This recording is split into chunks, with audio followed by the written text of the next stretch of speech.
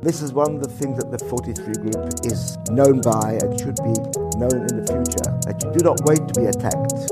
You take the fight of the enemy and attack those before they attack you. We did find ourselves in a very tricky situation, sometimes outnumbered.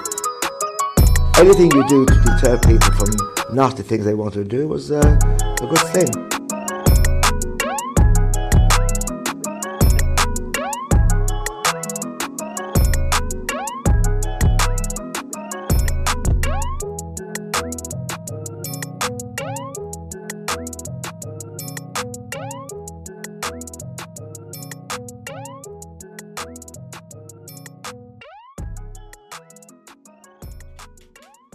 Hello, this is episode 13 of Radio 43, the weekly anti-fascist briefing from Hope Not Hate.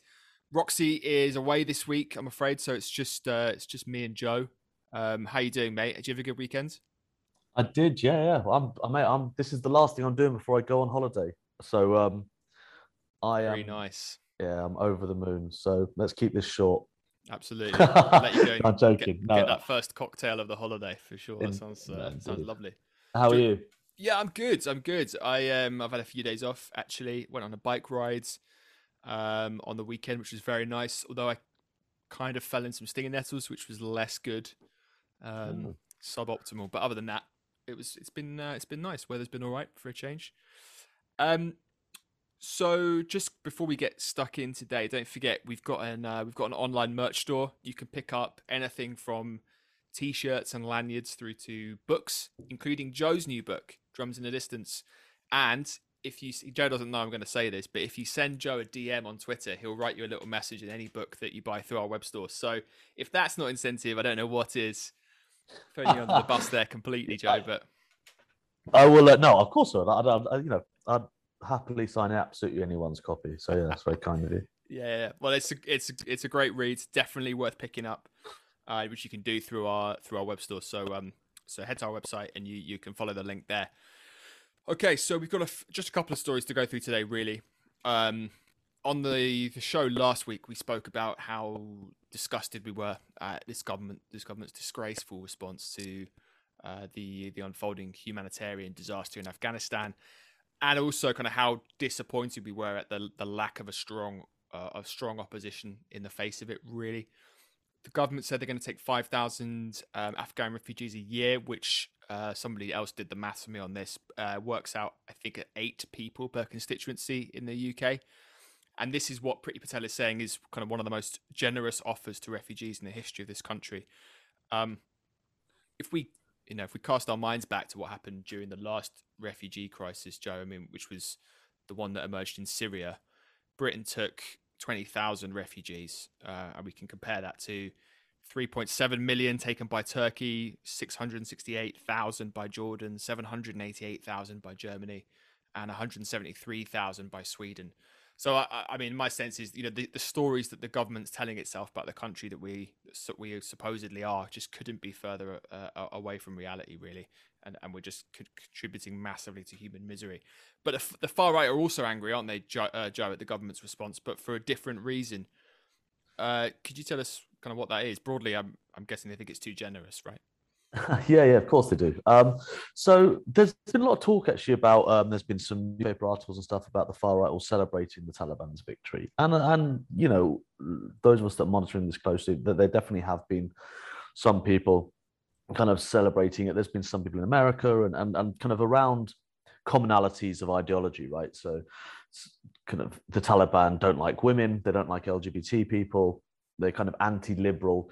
And so some of that sort of stuff has chimed with elements of the far right at the most extreme end. And that kind of ties into kind of, there's nothing new there. There's often been a kind of support for really extreme Islamist groups and anti-Semitic groups, etc. And the extreme far right. I mean, that goes back to straight after the Second World War. You found groups in London, for example, that thought the Mufti of Jerusalem was a great guy.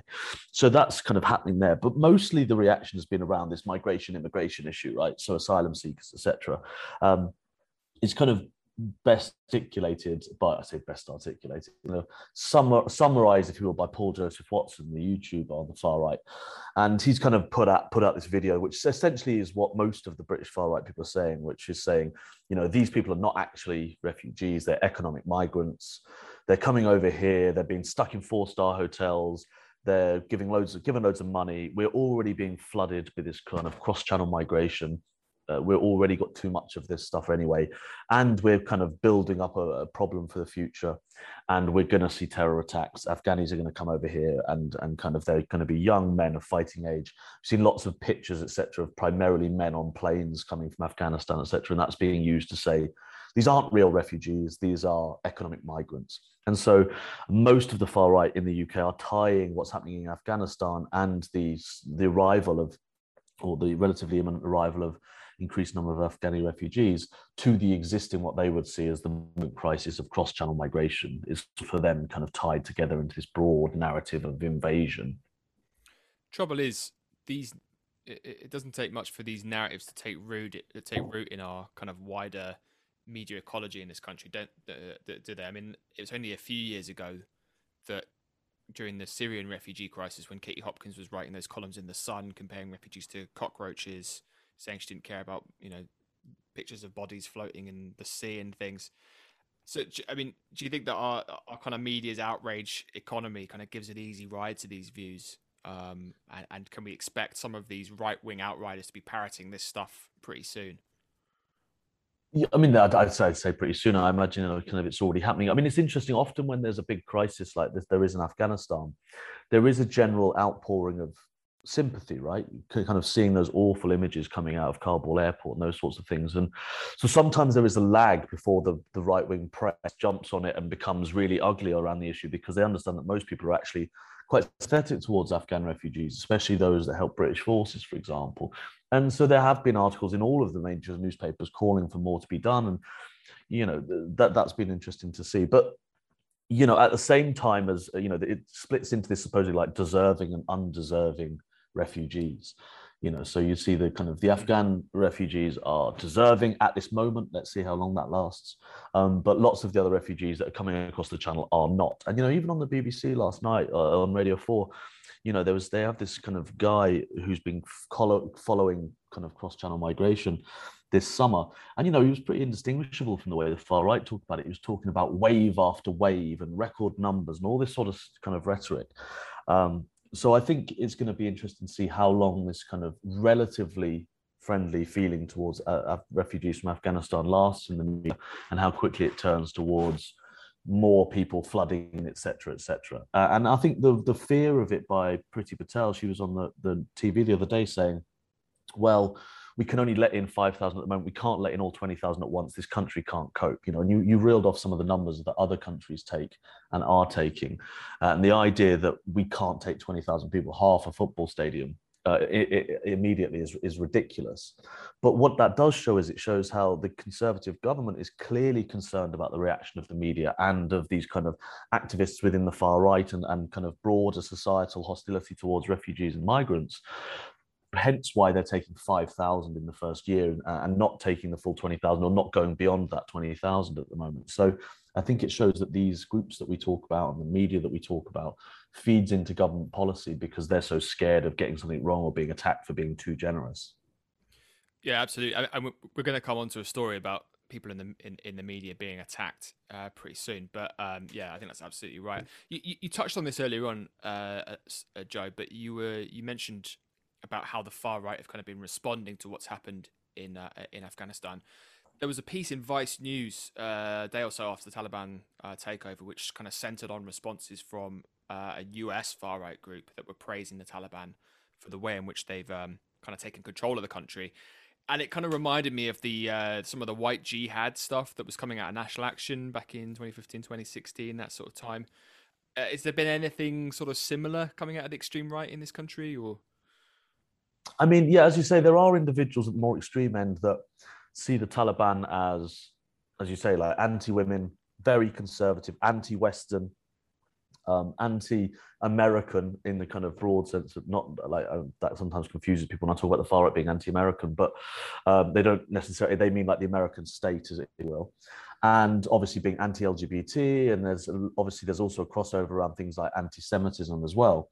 And so there have been some people that see any force of reactionary kind of politics, anything which is anti the status quo, anti the liberal agenda, as they would see, or anti kind of human rights, etc. They would see that as ideologically positive.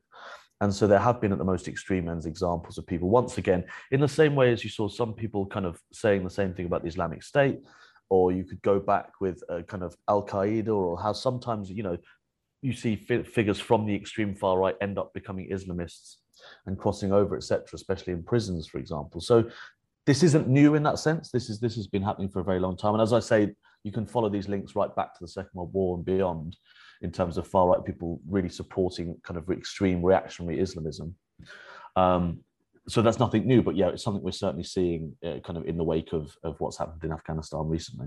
I think some of it's also come out of the kind of Christian conservative right in the US as well. There's been some sort of reactions in that context that you've just made there, Joe, sort of looking at the Taliban as a kind of response to sort of quote unquote kind of Western decadence, that kind of thing, the liberal, what they see as a sort of liberal sort of hegemony, I guess. But yeah, look, you're right. I think that this sort of thing is seeping in a little bit. So let's move on to our next story, which is about anti-vaxxers storming television studios. Yesterday, about 200 anti-vaxxer protests tried to occupy the ITN building, which is the home of ITV News and Channel 4 News as well. But they also went over to the Google offices, and they went down into Leicester Square and harassed some people down there as well. Joe, could you give us a bit of info on what happened yesterday? Yeah, so basically yesterday was the latest in a series of demonstrations organised by this group called Official Voice, and this is I wouldn't call it a far right group. It's, if you look at the images and the videos of both this demonstration, and you might have remembered from a few weeks ago, actually, there was a demonstration at the White City building, which used to be the home of the BBC, and everyone was kind of mocking them for getting the wrong location. Yeah, this was the latest in that series of demos. Quite a diverse group of people, but the demonstrations got quite nasty. They come out really strongly and say, we're not anti-vaxxers. But actually, if you listen to kind of some speeches by the leader of this group and a few other people, they call vaccines poison. They say that it's killing people every day. So there's a lot of anti-vaccine rhetoric in there. There's lots of anti-lockdown stuff in there as well. And so this week, the group occupied the foyer of the ITN building. They had it for about a couple of hours before eventually the police managed to move in. And there was actually some pretty heated footage that came out of it. They hurled abuse at Jon Snow, the presenter. They kind of said he was refusing to speak up for children. And speak up for children is this kind of reference, partly influenced by things like QAnon narratives, that there is, there's this kind of cabal of people, secret cabal of paedophiles running the world or kind of oppressing children, etc. So a lot of that kind of narratives coming in from Q were there as well. And there's a few of these, there's been a few of the demonstrations in the last couple of weeks, and kind of we'll have to see where they go. But broadly speaking, I think, what they're calling for in this instance yesterday was they want a mainstream live debate on all aspects of COVID. For them, the truth is being hidden. They're not being, their view is being ostracized from the mainstream media. It's not being put on television, anti-vax, etc. So that's why they were kind of at news agencies trying to say, like, we need to have our voice heard. I don't know if you know the answer to this, but who do they want to put up for this debate? Is there any details at all, or? No, I'm not sure, actually. Yeah, I mean, it would be interesting to see. I mean, it's this thing. I mean, part of it is because these groups have emerged out of the internet, there is this real hostility towards mainstream media. And of course, we're always moaning about mainstream media on here, right? But on this podcast, but not in the same way, in the sense that for them, all mainstream media is intrinsically biased and not to be trusted. And so there's an intrinsic complete hostility towards all media, unless it is kind of completely alternative media in their view, or if it's kind of, they would never trust a BBC report on vaccines. They would much more likely get their information on vaccines from some random guy making a YouTube video. And so this fits into this wider narrative of hostility towards the media and towards any sort of received wisdom or authorities or elite, as they would argue. And hence why they're kind of attacking them. And they're seeing the fact that their view is being ignored and ostracized. as just further proof that they are correct. The targeting of Jon Snow, I thought it was very reminiscent of the BBC journalist from a few weeks ago. I've actually can't remember his name, I'm afraid, but he was subjected to some really horrible abuse as well. And like you say, Jon Snow, they were calling him a rat, asking him if he was a paedophile, and that made me think of the QAnon link as well that you've just mentioned there.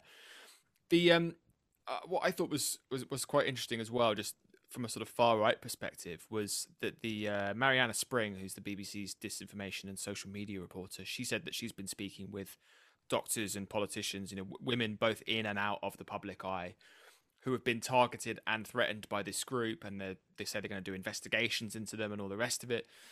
And what I thought was quite interesting was that, in fact, the Tommy Robinson News Telegram channel was sharing some of these clips from yesterday with people harassing members of the media on, they were sharing it on that Telegram channel.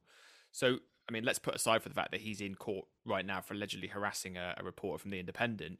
But do you think has the far right now properly moved into this kind of COVID denial, anti-vaxxer space? I know we sort of tiptoed around this before. We sort of said they were dipping their toes in here and there, but have they kind of properly moved into this space now, do you think?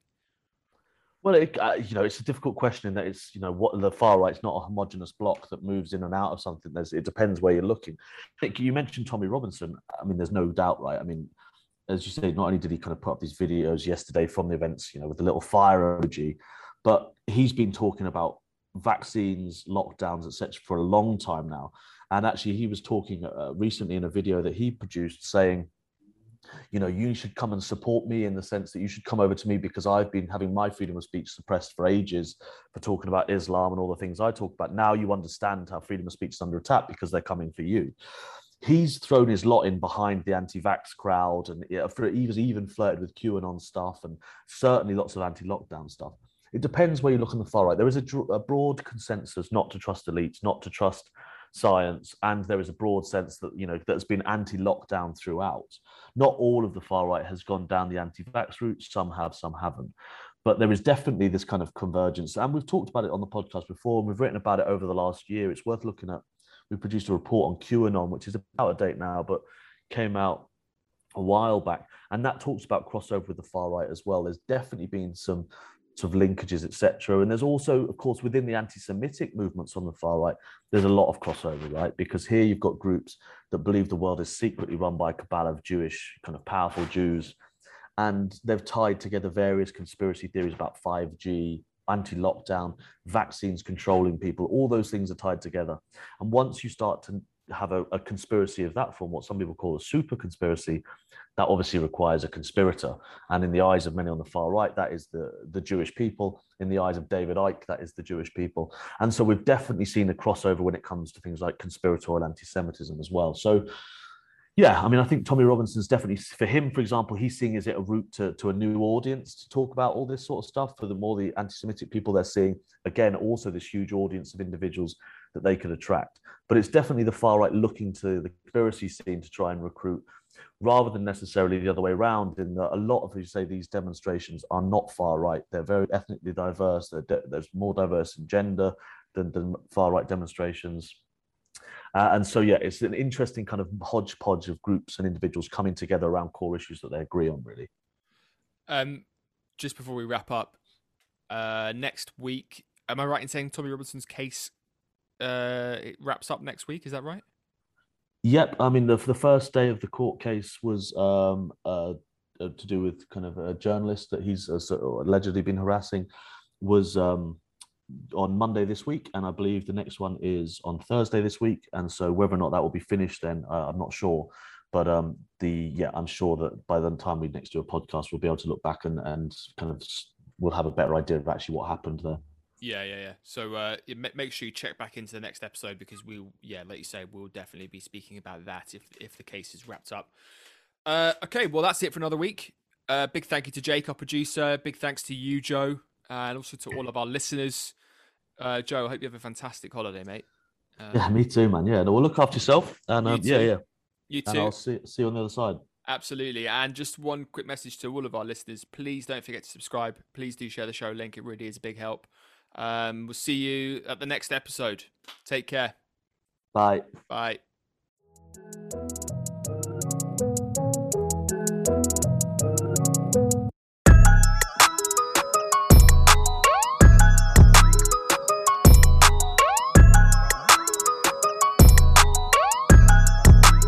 You cannot prevent 50 people, 50 postmen or 50 dustmen having anti-Semitic thoughts.